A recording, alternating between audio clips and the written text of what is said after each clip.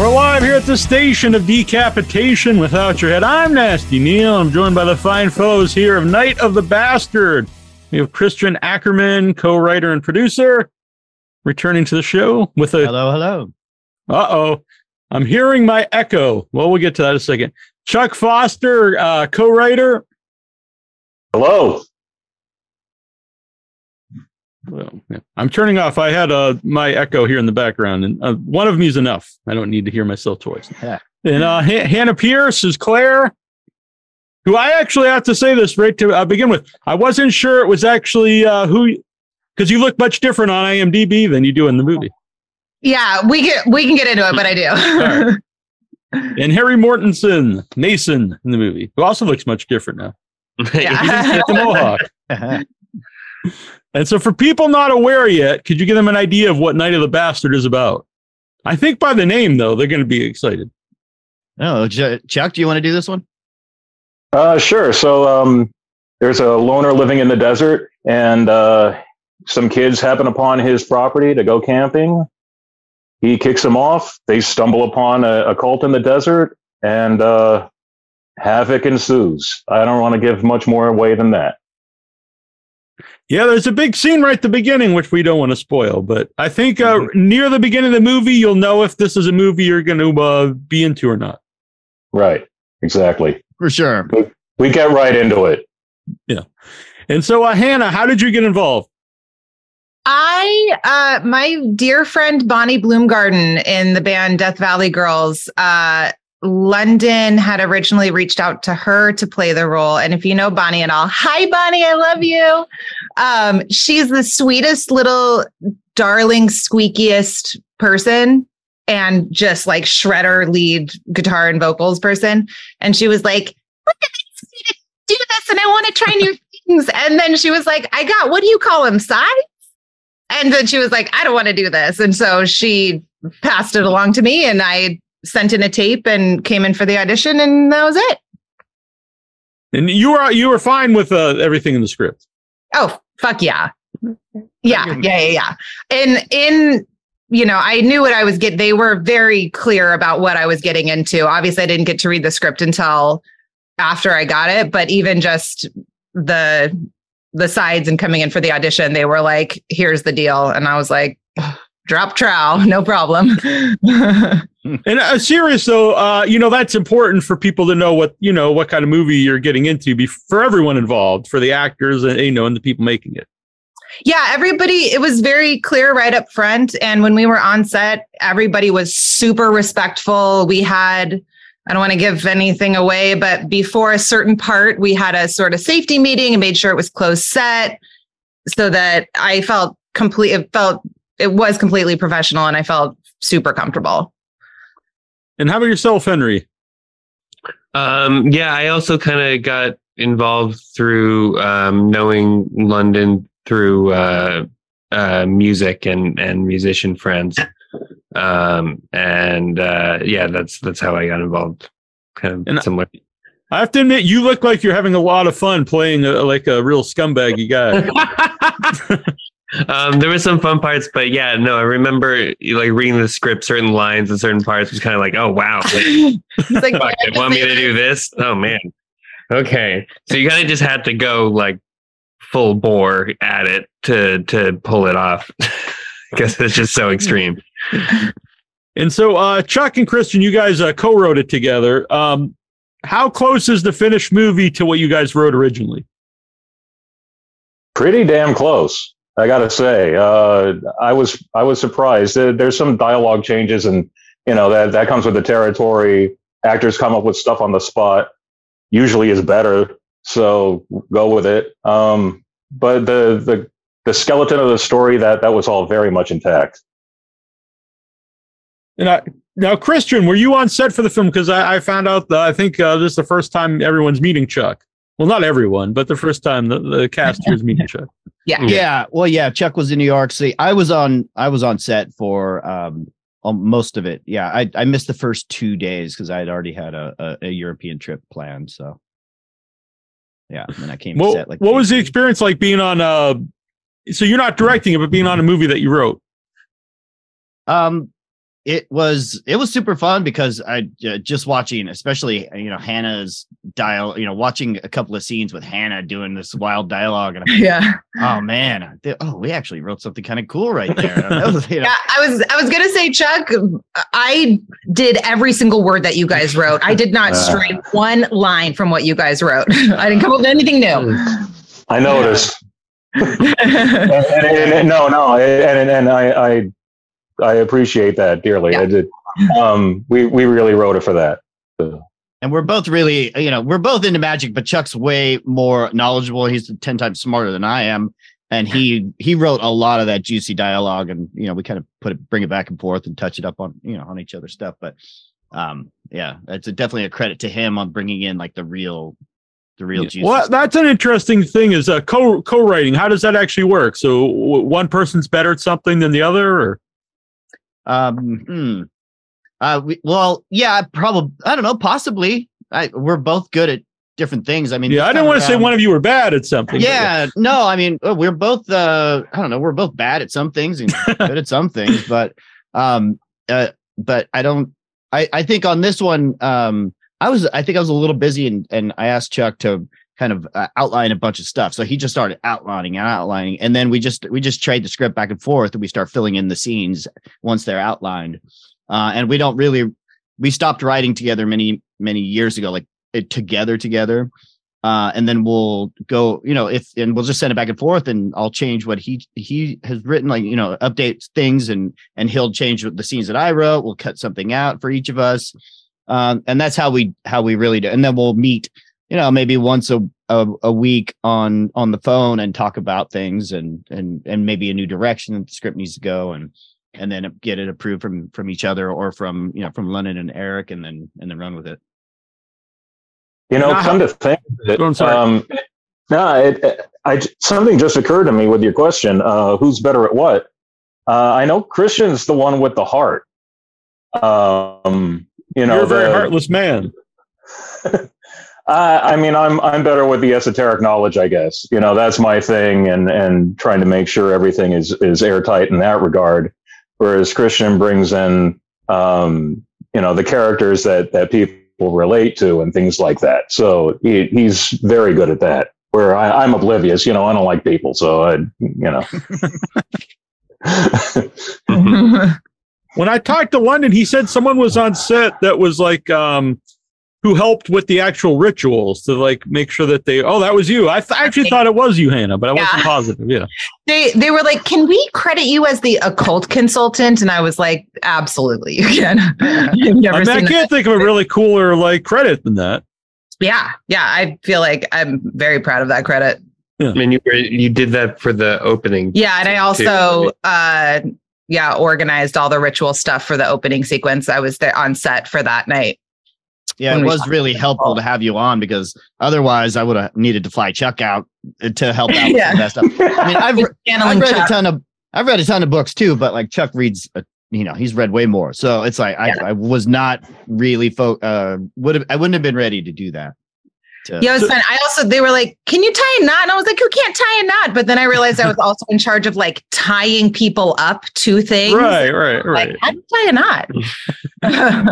That's a little unsettling though. If they ask you like, can you tie this person up like so they can't get out? And you're like, yeah, absolutely. Yeah, I was like, no problem. Yeah. Well, what is your background then to be knowledgeable on these rituals? I am part of. If you want to talk about it, I'm not a Satanist, because okay. You have to believe in the Christian God, I think, to believe in the Christian Satan. But I grew up in a very left-handed path kind of environment. A lot of Wiccan and earth magic, and I have a lovely group of friends, including the folks at Frankie and the Witchfingers High and the folks at Twin Temple High. And we practice magic together, sigil magic and the like.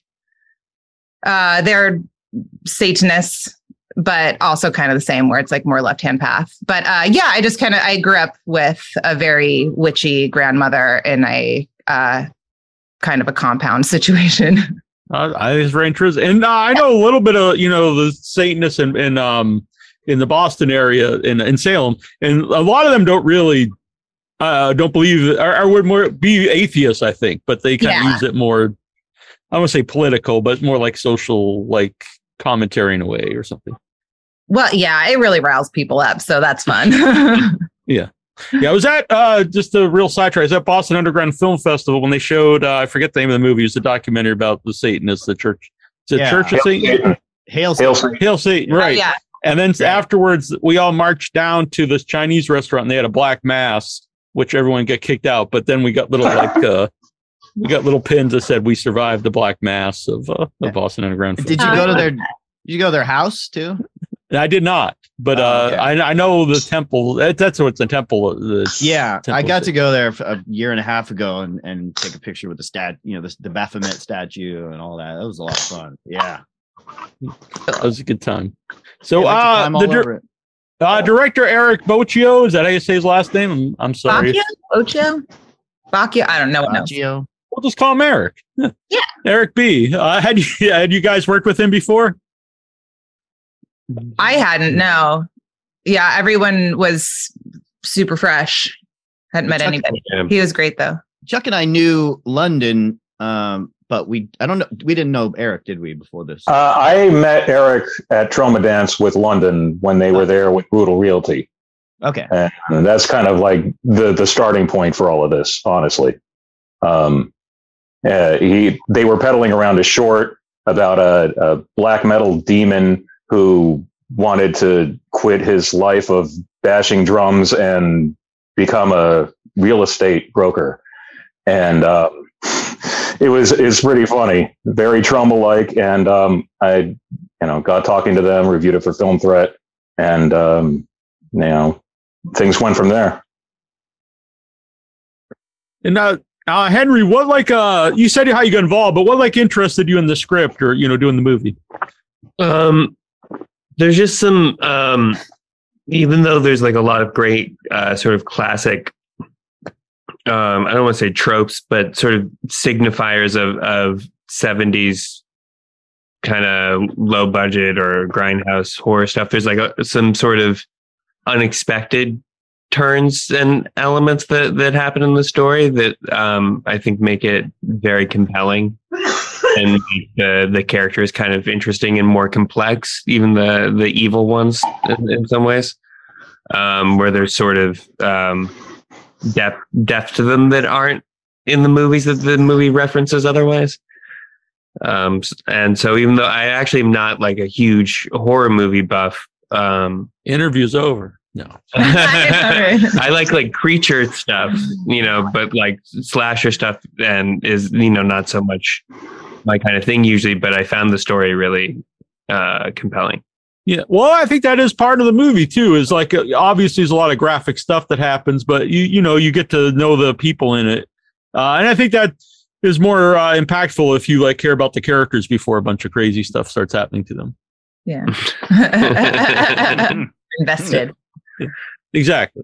That's a better word for it. So how about you, Hannah? What interested you in Claire? Well, during the audition, because initially having no context for the couple of scenes that I taped, I was like, what in the fuck is happening? Just some getting my mouth around the language and Ninnerseg and Nine Star and just trying to drop into that. So during the audition, they're like, do you have any questions for us? And I was like, for me, approaching any project or text, I always like to ask myself or those who I'm working on it with, why does this story feel important to tell right now? Why is the story important to you that we need to tell it and make it? And Eric and London were just we love grindhouse. We love horror. The opening scene, I think, really propelled Eric to want to make it. And so them just being we want to just all balls to the walls, fuck around, find out, and make the horror movie that we want to make with no one telling us what to do. And I was like, let's do it. Tell me about it. Yeah. What scenes did you audition? I don't know. I auditioned with the opening scene where she meets the kids. Okay. And when they first stumble across them, and then after they wake up by the fire right before the ritual, when she's like explaining what's about to happen. Oh, okay. So you have a juicy scene.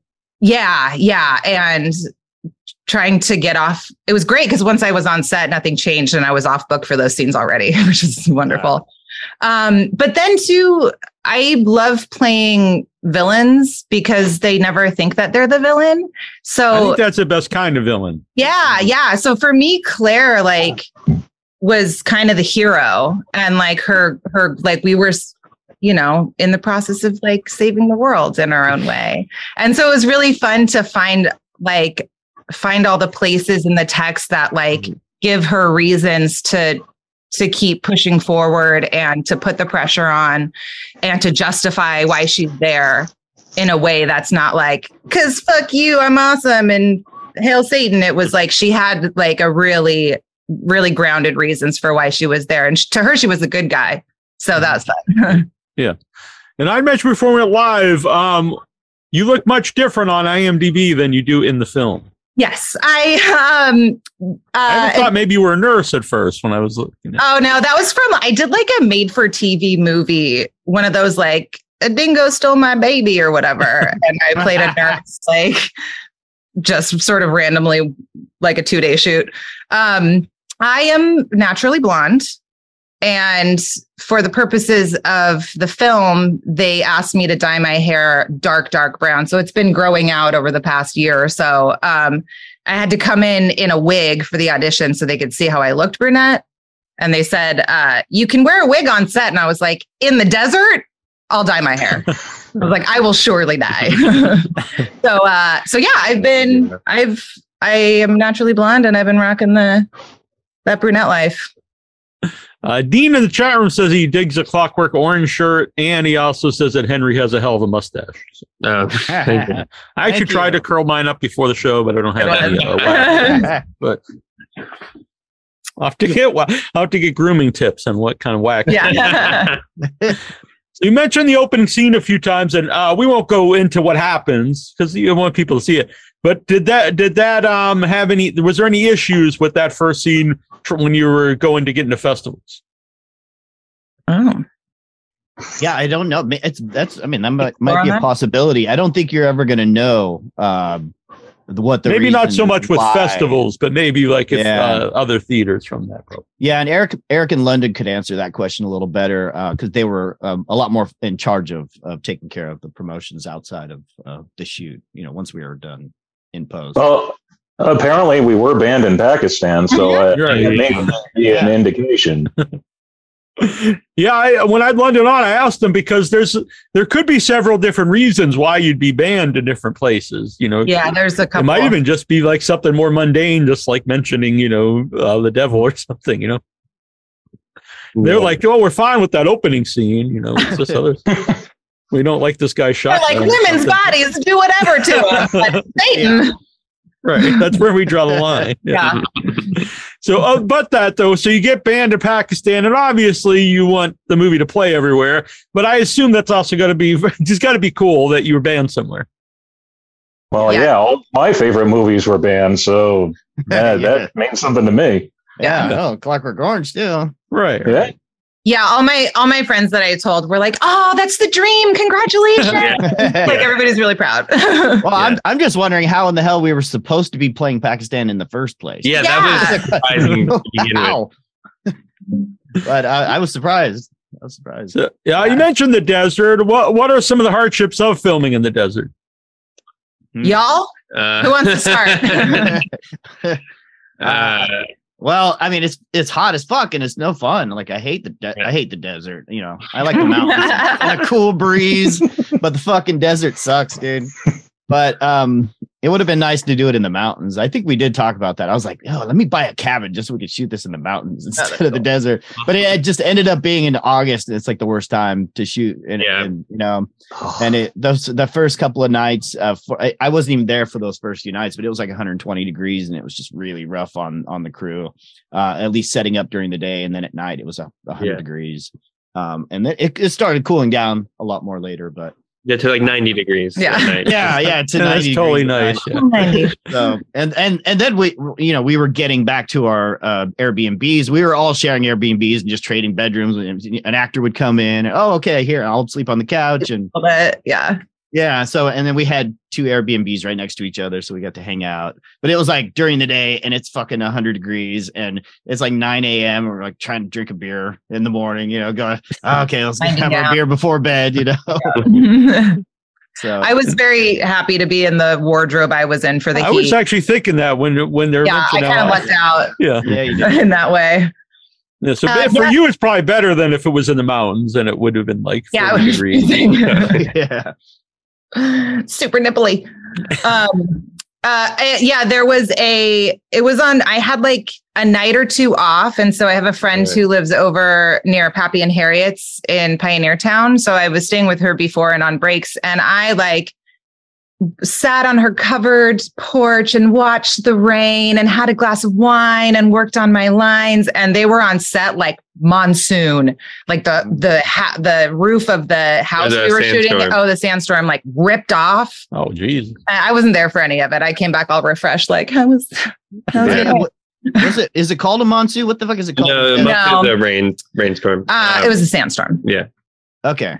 Like a windstorm, but it was like a sand blizzard, kind of like it was like kind of covered the road in certain spots. I was out at the Airbnb, and when me and Wes, who's one of the other actors, drove out to set, it was like bunch of the road out there was covered in sand and stuff. Mm-hmm. They were trying to fix the roof when we got there. Yeah, just ripped the roof right off the house. Yeah. Jeez. Any injuries or anything like that while making the movie? Some people passed out. Nothing serious. Yeah, nothing crazy. You scraped your hand. I cut my hand up. Mosaic. Yeah, you did. Yeah, that was my. I should have warned you on that because I made this mosaic table. And his character Mason goes in. And I actually had in my notes. He's breaking everything up. Yeah, and I'm so jealous. He smashes that table, and there's a really good shot where it cracks in half. Yeah. But it's one of the Reed character's art pieces, and it was all super sharp glass on the top of it. Yeah. And I totally forgot to warn him. I let it kind of like slid a little in my hand right through instead of just like dropping it. Was sort of what happened, but it wasn't that bad of a cut. All right, well, that's good. And this might be a silly question, but I would assume like a lot of fake blood and sand is not a good mix. Sugary fake blood. And there were like carpenter ants. Well, the last shot, just like gnarly big juicy red ants. The very last drone shot, we had to wait for morning to shoot. Oh, right, which is a very cool shot, by the way. But yeah, it is a cool shot. We had to wait for daybreak, and so it was like, okay, the sun's coming, everybody get back into place. And then we lay on the ground, and then Julie comes over and dumps more blood on us and throws sand and rubs it all over us, refreshes all of our wounds, and we were just lying there because all you can do is lie there because that's all you can do. And Henry and I were lying next to each other, just watching these ants like slowly come to the sugar blood. We were like, "Don't move." And all of the characters were still alive then too. Right.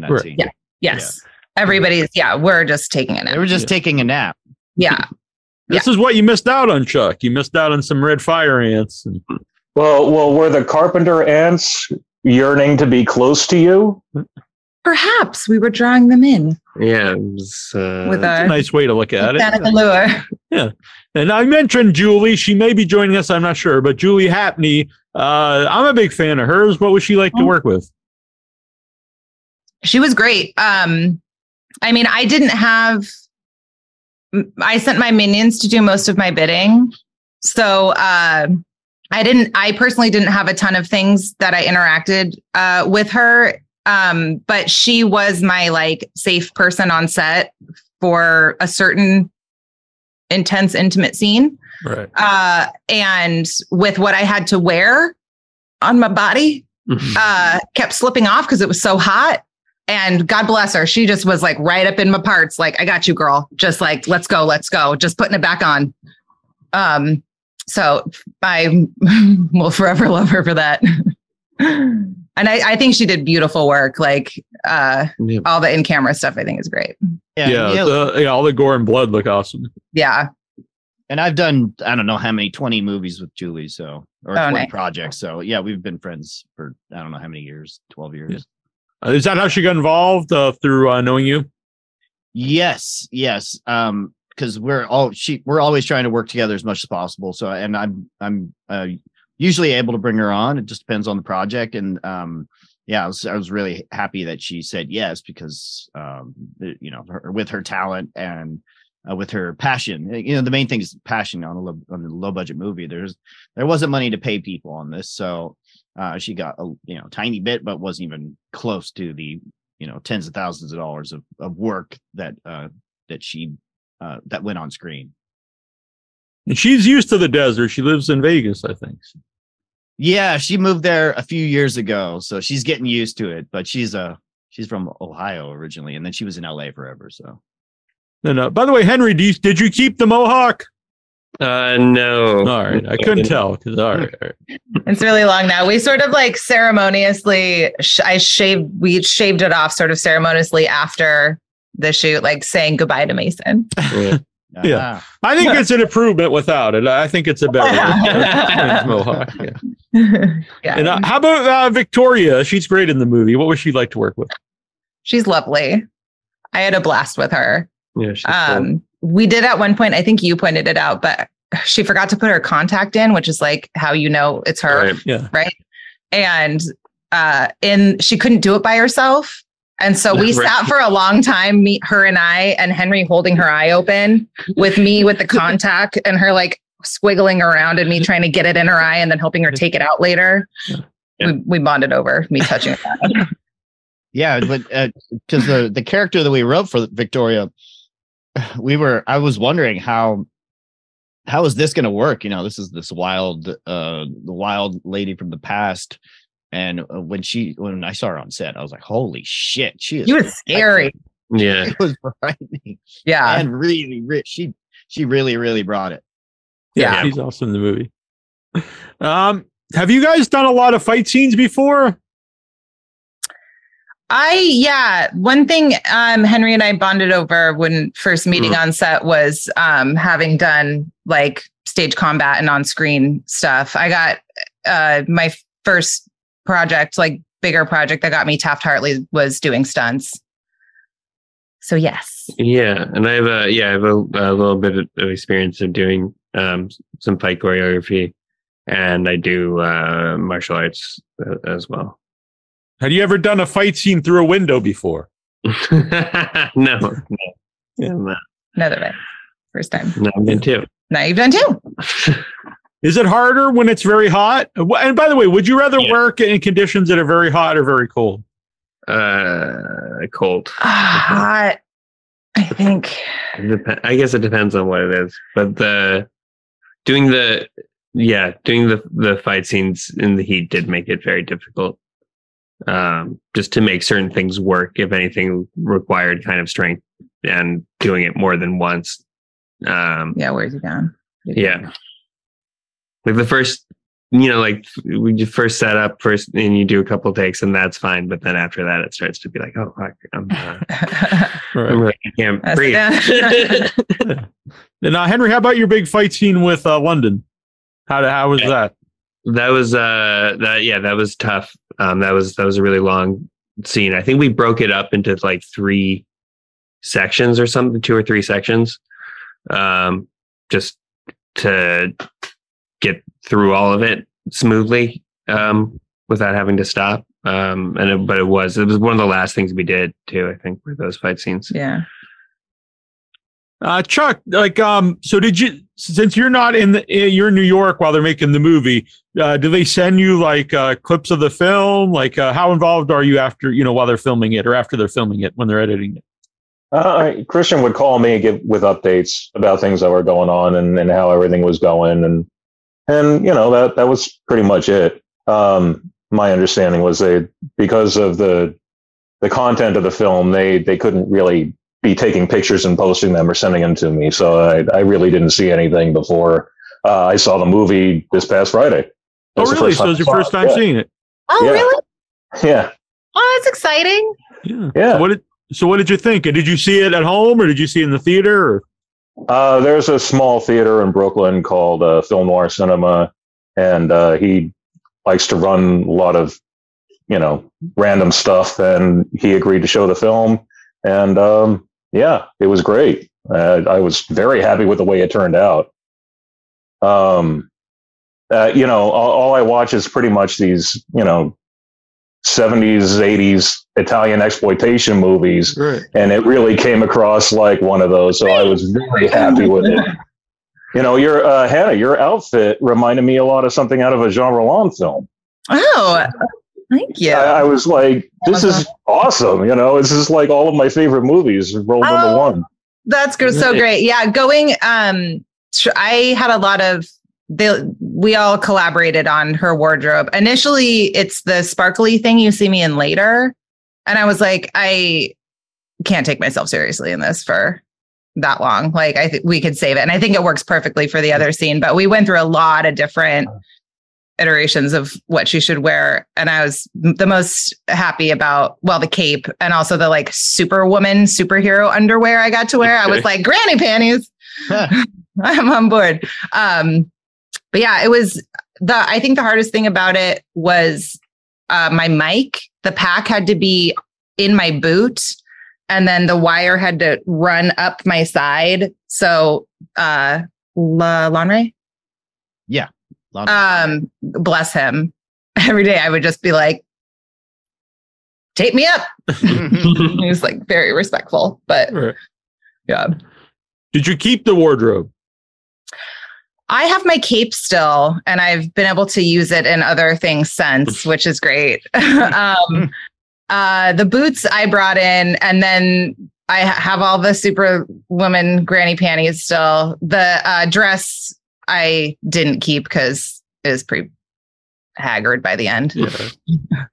It took me a few days before I even knew that how see-through it was. I was like, wait, holy crap. Yep. Which I kind of liked about it is you're like, what? Oh, I did not know. Okay. Yes. And there you are. Yeah. It's like a magic eye. Yeah. Where it's like you have to focus. Right. Henry might have had trouble focusing. They had a bit of a showmance on this movie. Yeah. And it's blossomed. Nice. Yeah. Yeah, we're engaged. Yeah. Really? Congratulations. Oh wow! Congratulations, guys. Yeah, thank you. Yay. Mazel tov. Thanks. So you're good with him losing the mohawk then too, Hannah? I think I was more sad than you were. Oh, Yeah. okay. I really liked it, but Henry's hair grows like magic. He can kind of do whatever he wants with it. So it can always come back, right? Totally. Yeah. Yeah. Yeah. You never know. Yeah. I change it a lot. All right. When I had London on, he talked about I think it was the person who owned the Airbnb was around while you're filming it. So any stories there? I had the absolute joy of never having to shoot inside. Right. All my stuff was outside, which is great. I didn't really interact with her much. She came and kind of watched a couple of scenes when we were shooting. Mm-hmm. I think London may have said this, but like she had a little trouble with like the keep your animals in one area thing. Because like we'd be shooting and like an animal would just like wander onto set. Get a few dogs. Yeah, she had some dogs. I don't know. I didn't really interact with her that much. Yeah, me neither. No, I did for sure. Like even on the first day, or I spent hours and hours with her, and especially on the first time, we were like, okay, we need to bring a 12-pack for her, and then for sure, and like some cigarettes. Yeah, cigarettes, and a 12-pack, and so then on the final day when we were just cleaning up after we had already shot and slept, I spent a few hours with her, or at least an hour, just shooting the shit. And she's an old veteran and just kind of a desert rat, and lots of stories. She's really cool. Her name is Holly, and hopefully we can have a screening and get her out here. Yeah, that's why I was wondering if she ever got to see a movie. I think she's really super cool. rad, and she just updated me too. That she said that she got all of her finally. She was waiting on military pension plans and all this stuff, so she just bought a new car. She put on a new roof. She's like super happy, and now she's so things are going well for her, which is thanks for sharing that. That's nice. It was really a dark time when we left her, because it's like well, your roof, we had to, because the whole tar part of flew off and we weren't there for it. But when we got there, we're like, holy fuck, dude, the whole all the roof came off. And so we actually had to chop it up because it was too heavy. It stuck together. We chopped it up and then just dragged it off and started piecing it back on later on. But yeah, she was a little depressed when we left. She was like, I don't know how I'm going to get my roof back on. Yeah. Well, I'm glad the things are looking up for her. Yeah, that's cool. Yeah. And I was waiting for her to come on, but in case she doesn't, what was it like to work with Maya? And it's a very physical role for her. Yeah, it was a really physical role. I mean, you got to kick her ass a little bit. Yeah. I got to kick her ass a little bit.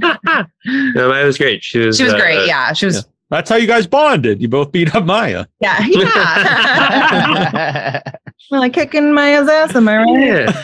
Yeah. No, yeah, she was lovely. She was so sweet, super enthusiastic. She showed up every day with like a ton of energy. Whenever, we were doing each other's sides, every actor was there giving it to the other one. So they had their good screen time. Yeah. Yeah. Our fight scene was really fun too. Yeah. It was fun to watch. Yeah. Yeah. I feel like her and I just like zoned in and got it done. Yeah. Yeah. Oh, she's coming on in 2 minutes, she said. Oh, great. Okay. Yeah. Oh, perfect. We're waiting for, I want to know, Chuck, so when you watch her for the first time, like, the script and everything, but what did you think of like the score and the music choices? Because I think there's some cool music in the movie. Oh yeah, and again, it just reminded me of the Italian movies. It had that vibe, the '80s synth thing. I kept thinking of Bruno Mattei, Strike Commando or something like that with the score, and I thought it was really cool. It worked, and it added to the effect of the film. Yeah, and I liked some of the pleasant music, like during the montage with London May, and then the final credits score. Mm-hmm. Oh yeah. I always kind of like that the contrast of like some pleasant music in a vicious movie. Oh yeah, definitely can add a lot, and it's fun to play around with the moods and tones that way. I guess Tarantino's like really known for doing that sort of thing, using songs that are opposite of what's going on, that sort of thing. Yeah, juxtaposing what you're seeing, like stuck in the middle with you, right? Well, like getting the ears cut off. So, who got to go see the movie when it was on the festival scene? Hank and I went to Spain. For Tell us about Spain. Sweet. Yeah, it was super fun. Yeah, the Sitges like horror and fantasy film festival. Yeah, that's a huge festival. Yeah. Yeah, we all sort of taking a stroll afterwards. It showed in an old butcher, like a slaughterhouse. Oh, really? That's pretty cool. Yeah. And afterwards, someone just randomly on the street was like, "You guys, you are Sitges. You are the spirit of Sitges." And we were like, "That's all I need to hear for the rest." How was that first? That was our first. Hi, Maya. Hello, Maya. Hey, everybody. Long time. Good to see you. Yeah, thanks for having me. Sorry I had to come late. That's okay. At least you're here. So yeah, we were just talking about the festival runs. Before you get to your festival run, Maya, how did you get involved in the movie and what interested you? So it was on Actors Access. That's when I saw it. And to be honest, I had been doing a lot of drama and sad, like romantic comedies or whatnot. And it really excited me that there's SFX and blood and thrill. So I was like, you know what? Let me try this out. So it was my first ever horror movie. Oh, cool. Yeah. So when you auditioned, do you remember what scene it was for? Yes. My audition scene, I had two. One was when I had just gotten stabbed and I see Reed, I'm banging on his door. It's the screaming. And then the second one was when Reed, which I actually don't know if you guys see the scene, Reed and I have a deep talk about his personal life. Very cool. How about you? How about your festival? Did you get to go to see Night of the Bastard at a festival? I haven't been lucky enough to be able to watch anything yet. Oh, you haven't even seen it yet? You haven't seen it? Oh, wow. No, Even Chuck's seen it, and he's in New York. Yeah. Hey, I'm gonna throw my projector in the backyard. You come over, and we'll have some people come. Yeah. I know that's the plan, right? Yeah. Let's do that. It's great. Yeah. All right. And how about some of because we were talking earlier about your fight scenes, and that's how Hannah and Henry they bonded over beating you up apparently. So, but, just kidding. But, I love that. I'm so glad I could bring one. Had you done any fight scenes before this? I've done some stunt work. I was a spy at one point, but I'd have to say Hannah and I's fight scene was probably my favorite. We really went at it. Yes. So it's very enjoyable. I don't know. I think I'm a little deranged in my head because I like when I get bloody, dirty, messy, beat, bruised. I feel the best when that happens. Mm-hmm. So never doing a horror movie before. Was there anything in the script that had you questioned, maybe I don't want to do this, or were you just let's do this? It'd be something different. Not at all. I remember on the audition, it was in tape or the callback. It was in person. And London asked multiple times, "Are you comfortable with X amount? Are you comfortable with X rated? Are you comfortable with?" And I was like, "Yes, sign me up. I'm ready." So no, there's nothing that I was afraid of. I was very excited to take a deep dive in Kira's mind. But yeah. And how about London himself? Because most of not all your scenes, but most of your scenes are with him. Mm-hmm. So was there chemistry right away? Or what did you think about working with him? It's always fun meeting different people, and there's always different walks of life and seeing where people come from. I think that we have two very different styles, but hopefully people enjoyed watching that on screen. So yeah. Yeah, definitely. Christian, did you get to see the movie at a festival? I did. I got to go. I went to the Sin City in Las Vegas, and they were great, cool. Great folks having us. And it was interesting to see it on the screen for the first time. And I was like, oh wow, okay, that's okay. That first time seeing it, I'm like, all right, it came out. So that was your first time seeing the movie too? Was at the festival? You hadn't seen a I wasn't involved in the post. I've been busy all year on other stuff, but and then I just saw it again. I just rented it on Amazon myself. I just wanted to see it late at night. I was like, I had a few beers and I was like, wow, I loved it even more the second time. I was really impressed, and that first time you see it in front of an audience is always like, oh man, are they actually reacting to this, or do they like it? I've had those times where I've shown a film at 2 different festivals in 2 different nights, and one night I hated my life, and I not to laugh at hating your life. Yeah, I'm like, I cannot believe I hated this experience sitting with this audience. The next night, it was like the most euphoric experience with an audience. It's like, so as a filmmaker, it's always really scary to see it with a crowd. And so, yeah, but yeah, the crowd reacted well. It was just within me. Yeah, I would definitely think it's a movie that would play well with an audience. And I think a film festival audience, they would be really into a movie like this. Like you said, like a 70s exploitation film. Yeah, that would be the audience for it. Just like Once and Future Smash, your movie, Neil. I saw it in LA. That was definitely the best screen. All the screens been cool, but the screening in LA was a really special experience. Yeah. But I understand being very nervous. We premiered at Fright Fest in London, and I had never seen I've seen a short that I'm in, but I've never seen a feature that I'm in and produced with people. And so I was like, I don't know, are they going to hate it, or is anyone going to show up? That was more I was worried about. How was your experience, Hannah? I don't know if they've already divulged in that, but since you guys went to the big one. And seeing it, yeah. Well, and we didn't even Henry has some family over there. So it was sort of you may as well, I had a little time off work, and it just kind of lined up, and we were like, should we just go?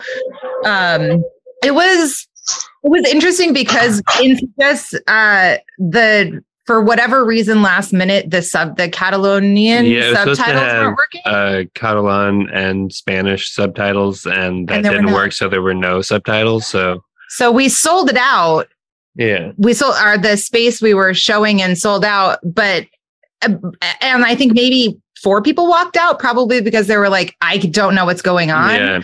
But everyone else, like, regardless of the language barrier, anytime there was gore, everybody was like, yeah. Yeah. So it was a They're weird super into it. first audience experience because they weren't reacting to anything that We were saying, really. Yeah. Well, that's good acting then, right? Yeah. Action and gore. Yeah, but They would just like they were applaud. like applauding for it, all the like, yeah, everything. They were super into it. Yeah, it's always, I think it normally, I don't know, same like watching yourself, you're like, oh, why do I talk like that? But I think because I had to dye my hair, I felt like one step removed from seeing myself normally. So I had an easier time watching myself on camera for maybe that reason. I don't know why, but it's fun. It was fun. I wish you could have gone my Next time, hopefully. Did the ending scene, did it get a big cheer for that one moment? Yeah, right. Yeah. Even though, like, I obviously with context, I think even with the language barrier, people were putting it together. But yeah, everyone's like, and we've watched it now. We had like a little hangout on the opening night with some friends. So like, it's been fun watching it with like different groups of friends, small groups of people, and seeing what they're most like, what they're quiet for and what they're cringy for. And but and then them like putting the whole plot thing together by the end, they're like, damn it. Yeah. I love that. I love that. And it got a lot of buzz at the festivals. I know there was a buzz for it at Fright Fest, and then you guys won awards at different things. And Julie won an award for gore, for the effects a lot of times. So, how important is the festival run? That is well, that's the first fun you're gonna have with the movie. So and it's amongst your peers and your contemporary films. And so that's the fun. It's like going around the circuit with your film and seeing the same people or seeing the same films, and the camaraderie of building new friendships and meeting random strangers and talking about your film. It's, I don't know, it's a blast. It doesn't get old. Yeah, it doesn't get old. And winning awards, as awardee kind of, punk rock, we don't, awards are not cool. No, awards are super fun. They're always, it doesn't matter. Anytime you get them, it's the best, Yeah, like, they're not important until you win them. Then it's like, oh yeah, that's really cool. I have a couple over here behind me. So yeah. And you may not even feel like you deserve it sometimes. Like, I'm not saying about this movie, but in general, but you're like, but I still got it. Put it on my shelf. That's pretty cool. Maya, you weren't here when we were talking about actually filming in the desert. Was that hard for you, filming in the heat and the sand? I remember. So I had actually I assume yes, with a big sigh like that. Well, I had COVID. And so it was getting over COVID and studying the script and literally testing negative, I think like 2 days before shooting, but still feeling a little wonky. And I think we only had about 10 days to prepare and then to shoot in the desert. The first 2 days were a bit gruesome, but again, like, I'm more of a methody actor, so I enjoyed feeling exhausted because I feel exhausted. I'm on my last leg throughout the entire film. So I didn't have to pull much for my imagination. Right. So the COVID was a blessing. Yeah. In a sense, the breathing and that was real. Right. Yeah. So it was a good time. When I found out you had COVID, it was maybe, I think a week or something, but it was a false negative, or was it real? Oh no, it was real. I lost a lot of jobs that week, and I remember calling sobbing and being like, I don't know what to do. And I just tested every single day. And you and London were in a lot of rehearsals. I remember. And then he calls me and he's like, dude, what the hell should we do? And I'm like, okay, well, you have a few options. We delay the movie or we recast her. And I'm like, we should. And we had like 5 days. Yeah. And I was like, because if she just turned positive today, we are screwed and we're not gonna be able to shoot the movie in the next few days. So I would recast her. And luckily he did not, because you were the You were the best person for the job. And I had never seen anything from you, Maya, but I was voting against you just because I'm like the movie first. I don't know this chick, but the movie first. We got to make it. No, I totally understand, but it worked out. It worked out. So definitely, yeah. I added a scare, a prequel scare to the movie. Yeah. Yes. Since you've not done horror movies before, I assume you've not worked with like a lot of fake blood and like a romantic comedy. I don't know, but oh my goodness! So one of my favorite scenes. Oh my gosh! Hey, Julie. Hey, good to see you. I was just about to talk about your SFX. Yeah, okay. Perfect timing. Yeah. My favorite scene to shoot was when we were doing the staples and also when I was like pulling the wound because and Julie could describe it better than me, but we had like a tube in my pants and everything and just so much gallons of blood were squirting everywhere, which I loved. But yeah, it was a very fun shower time when I just saw I felt like Carrie in the movie. All of the blood just coming down, washing away. Yeah, your guys' shower was disgusting. I think I had to help clean it at the end of while we were running out of the Airbnb. Yeah, especially with Wes. Yeah, Wes was just every day. Yeah. Julie, how did you get involved in Night of the Bastard? Christian and Chuck, they wrote an amazing screenplay, and Christian was like, "You got to do this," and I was like, "All right, I love it. I want to do it." So there was a lot of blood in the movie. So this may be a silly question, but do you bring the blood with you when you're there? Or? Yeah. Well, I bring everything. I bring a few gallons to start with, and then I bring all the materials I need to make more blood because I like to make it like the night before. So that especially when I'm like dumping it like all over people, they're eating it. It's in their eyeballs. Like it needs to be clean. Like I don't want to use like blood that's I made 2 weeks ago and be like, here, this is for you. Yeah. How does the blood taste, by the way, for people who got it in their mouth? Yeah, a little wintergreen kind of thing going on. Yeah, I had recently when I was in LA with fake, and she told me, not Julie, but someone else told me it was like, oh, it's mint flavored, and so it didn't taste bad. But then I actually got some around my eyes, and it didn't burn, but it was a weird experience, kind of like getting menthol in your eyes, basically. You're talking about Ben Nye blood. Ben Nye blood, I believe, is one of the only ones off the shelf that has the mint flavor to it. My blood doesn't have flavoring because I don't add any of the chemicals or additives. So mine kind of tastes like nothing. I must have been thinking of another time I was drenched in Ben Nye blood then because I'm like minty. Yeah. That's what I associate with fake blood. But yeah, it's the cheapest blood you can buy off the shelf. Yeah, and it works. Yeah. Hey, Julie, do you want to give us your blood formula? Well, I have to say your blood is very dark and it's gruesome looking. Yeah, literally I use like depending on budgetary, how much money I have. It's like Methocel, corn syrup sometimes, glycerin, and depending on how I want the blood to look. And then I use food colorings. A lot of the magic of what I do, there's a chemical reaction that I do that involves certain things. It doesn't really have to deal with the actual product itself, like the ingredients, but there's something I do to it that makes it not stain and that makes it act a certain way. And that I won't reveal. Mm-hmm. But yeah, it's everything, it's all edible. It's food-based, super safe. You can squirt it in people's eyes. It doesn't sting. Doesn't feel great, but it doesn't sting. And you said depending like the budget and everything. How about like, okay, so a lot of this movie's outside. Does that alter how you're going to make the blood? Budget. So the cheapest way to do it is corn syrup.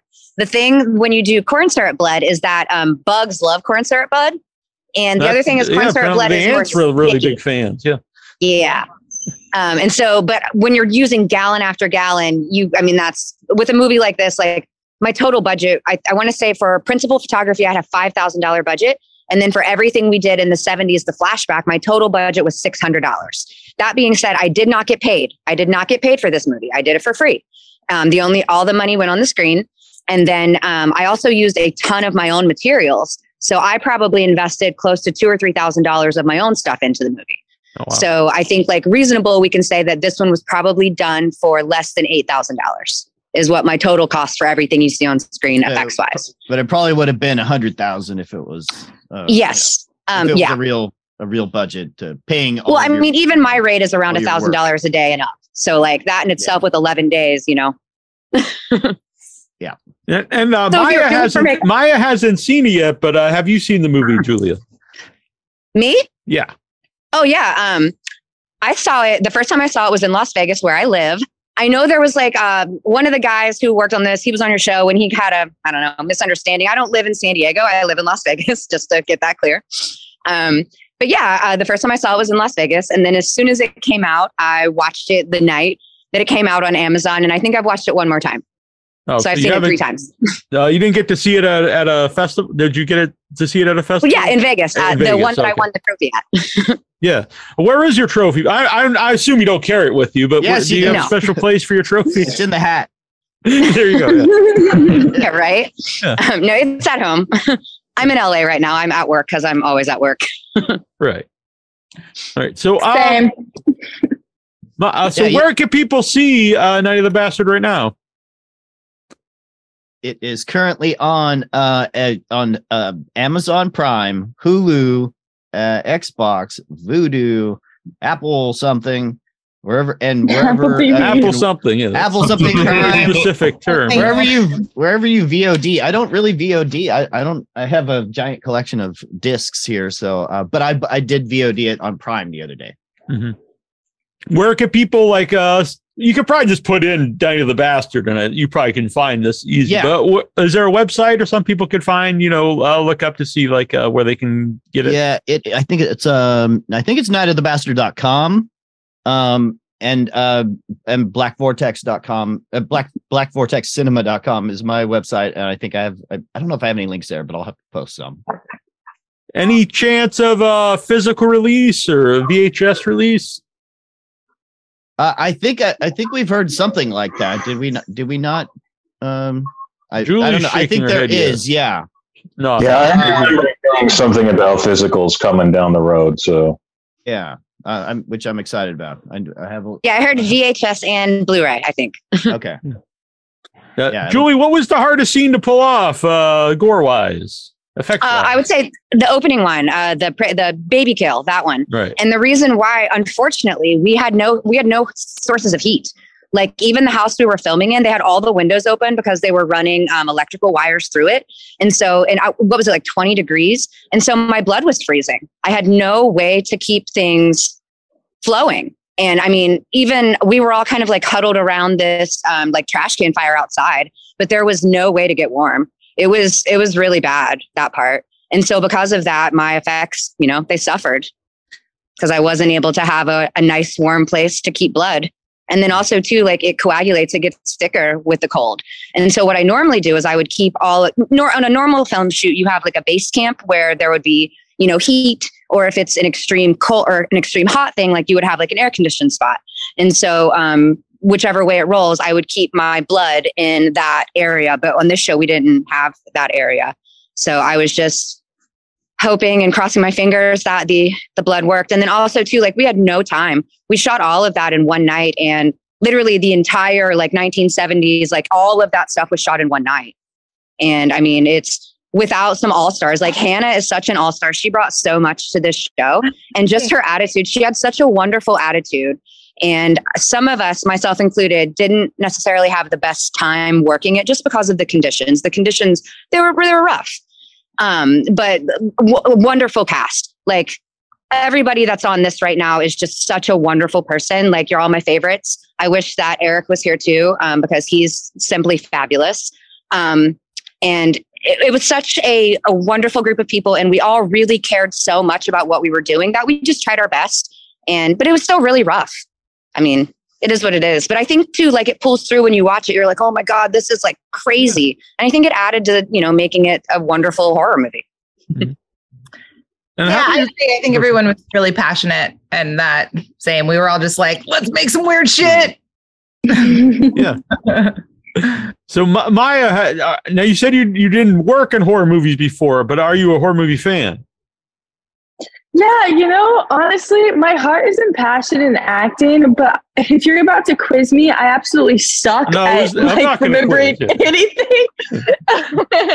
However, one of the things that I did to get in character, I remember driving to rehearsal with Hannah in London every day, was 28 Days Later is my favorite horror film, and that soundtrack is my favorite soundtrack.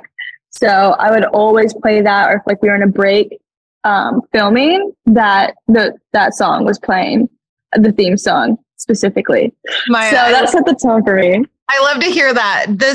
I listened to the Wicked soundtrack from the musical. I would just like, cause she's a witch. And so I would just like get all my vocal warm-ups from like singing Defying Gravity on my way to day. I love hearing that you were listening to 28 Days Later because I was listening. Chuck, what were you listening to while we were writing? Oh man, I don't remember. Probably some black metal or something. Yeah, no, I'm trying to remember too. Shit. I was hoping you say like Hanson or something like or something. You know, because we've written so many damn things. Like I'll change it. Sometimes I might have been like funk and disco on this one. I don't remember. I think I was listening to a lot of MZ412. They're like this. They're a Norwegian black industrial group. Okay, like noise and black metal mixed together. Yeah. Well, now we have to know, Henry, what were you listening to? I guess I was listening to like a lot of L7 and Circle Jerks on the way that makes sense for you. Set, just trying to kind of get pumped up and get my energy up for the night. Right. And Julie, do you listen to anything when you're getting ready to make your blood? I do. Ironically, I usually throw in House of a Thousand Corpses soundtrack, and I rock out to Pussy Liquor. That's my favorite song on the soundtrack. I've seen videos of you on your Facebook singing songs from. It's also got Bill Moseley. I forget the name escapes me at the moment, but it's the Repo the Genetic Opera. Repo the Genetic Opera. Yeah. And Dave Bailey in the chat says, "Hell yeah, 28 Days Later rocks." Nice. So he's in agreement with Maya. Yeah. Right, so the movie can get on VOD. Night of the Bastard. Did Night of the Bastard? Was there any problems with the name, like as far as festivals or getting it out there on any websites? I think Facebook that you can't use it apparently. I haven't heard of any. I know. I think London and Eric, they wanted to keep the title under wraps just to kind of keep it safe and not really reveal what kind of a movie we were doing to some companies that we were renting from, just to make it seem a little more respectable. But other than that, I haven't heard of any issues. Yeah, then they would watch it and see the opening scene. And exactly. Very respectable movie, but yeah. I mean, when we saw the listing online, it was Marlin. So it wasn't even Night of the Bastard. Yeah, so that was like very under wraps. I remember reading the script and being like, I was like, why is it called the turtle? Like, where's the connection? And then I got it. I was really happy to see at the end, no animals were hurt because I was concerned for the turtle.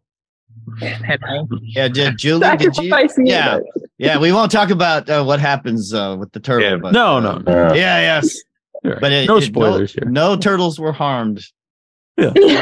This is not Cannibal Holocaust. It is always weird to me that, and I'm the same way, but if you watch a horror movie, you're fine with everyone getting murdered. But if an animal's in danger, you're like, whoa, wait a minute. We don't want anything to happen to the turtle. Yeah. It's so true. It's so true because animals are pure. Mm-hmm. We love them. Yeah. The Marlin character is actually a turtle that I had bought. I bought my girlfriend at the time, about 10, 12 years ago, a turtle, and she named it Marlin. And it was actually Marlene at first, and then she found out it was a male. And then he became our best buddy, and he became he was my closest pal. And anytime I was riding, I would let him hang out, and I actually got to babysit him after we had broken up. I was, my ex, she let me watch him for a few months while she was transitioning into a new house. And so he just would hang out with me. I let him crawl around the place. We'd take him to parks and shit, let him climb trees. But he would walk up my leg, walk up all the way up my chest, walk up to the back of my neck and start pawing at the top of my head while I'm riding. And so I would just set him on top of my head and he would just sit there and rub his fingers in my hair for like a half an hour straight. And I'd just be like, sit straight up and just write. And so I figured that would be the best way to make the Reed character likable, because he's not. You can't dislike a man with a turtle. Yeah. He's not. He's kind of a gruff character, and so that was the kind of the Save the Cat books, or the give somebody a pet or something to help the little old lady across the street or something right at the beginning to make sure that at the very least, even if he is kind of a dick, especially to Maya's character, you already kind of like him. Yeah. You already kind of like him. Yeah. My brother has a tortoise, and I believe when they got it, him and his girlfriend, they had to will it to somebody because it lives like 150 years. So yeah. All right. So this has been very fun. Is there any what is everyone working on currently, and where can they follow you? We'll start with Christian here and we'll go around. Okay. You can follow me at blackvortexcinema.com or Acronomicon. Just search my name. I'm the one from LA, Christian Ackerman. There's lots of them out there, but and then what am I doing? I just finished a movie that I can't talk about yet. And I'm still kind of finishing that. I have another one called Fear the Night that I line produced, directed by Neil LaBute, that I did last year. I have another movie that just finally, like a 5 years ago movie that just finished. And that flying in right now. And that, she's going up. And so either way, let's go to Maya because Maya has to go. Yeah, all right, Maya, quick, where can people follow you and what are you working on? You can follow me at Haya Maya or Haya.Maya for Instagram. And I'm working on a lot of projects because I also work on crew side and produce, as well as. Sorry, I have to go. But, all right, no problem. Thank you for joining us. Through the Stars, I guess that's another one to look forward to. Okay, bye. Bye. Bye, Maya. My brother is actually in the chat room. He wants to know what kind of turtle or tortoise it was. That was a red-eared slider in the movie, and the original, what he's based on, is a red-eared slider. Yeah. Huh? Maybe Troy will let me know what kind his is. I forget. And it's a similar story. I think they either thought it was a female and it ended up being a male, or they thought it was a male and ended up being a female. Yeah. I'm not exactly. Yeah, it was a female turtle, but we named it a boy name. Yeah. We named it after my little brother. All right. Yeah, my brother was the same way. Hannah, what are you working on currently, and where can people follow you? I have a new horror project in the works as well with a dear friend of mine, Jason Zumwalt. Cool, witchy, psychedelic horror that we're working on getting everybody together for. So that's exciting. More witchy things to come. Chuck and I really like witchy things, by the way. That's all we write. Great. So just so you know. I'll send it over. Yeah? Oh, yeah. If you need help, I'll help on set, whatever you guys need. Oh, cool. Awesome. Sending it your way. And you can find me on LinkedIn. I'm not on social media. You can find me lurking on Reddit. All right. How about yourself, Henry? I have a documentary I made about this band, Skating Polly, that should have a Blu-ray sometime soon. I'm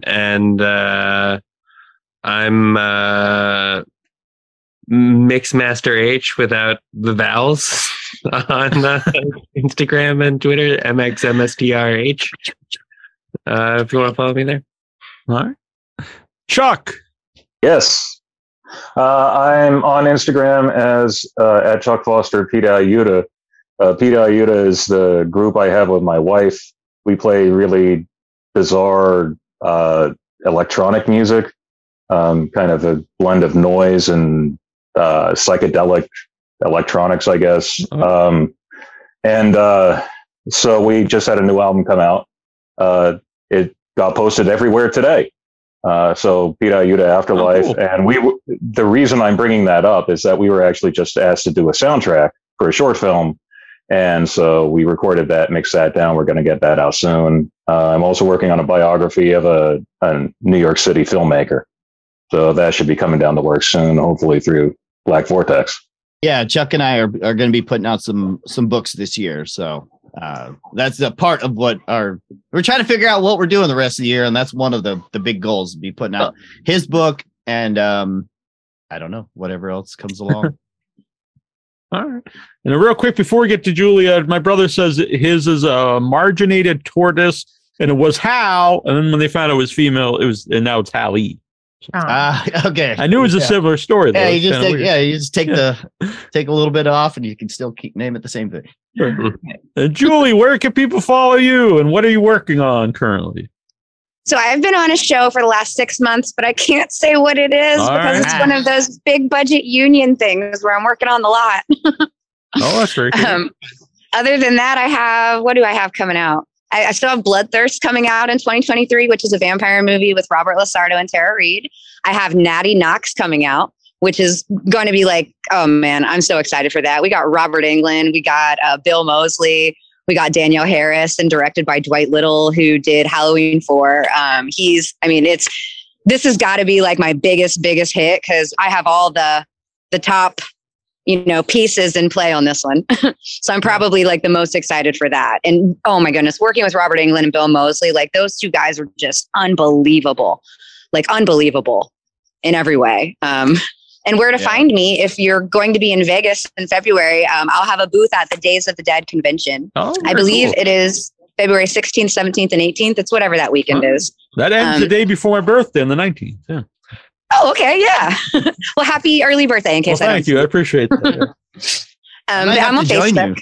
I might have to join you, Julie. I was just looking at that the other day. Days of the Dead? Days of the Dead. Yeah. Yeah. I got a hotel room for the whole weekend there. So, I mean, I'm going to be signing autographs. I plan on doing DVD or demos. I'll do a demo on Saturday and then a demo on Sunday. Okay. And then I'm the designer of Papa Noel for the band Ghost, the makeup for Papa Noel. And so I'll have like action figures. They produce these action figures. So I'll be hawking those and selling those off. Yeah. And then I'm on Facebook, Julie with an I, Julie Happy at Facebook.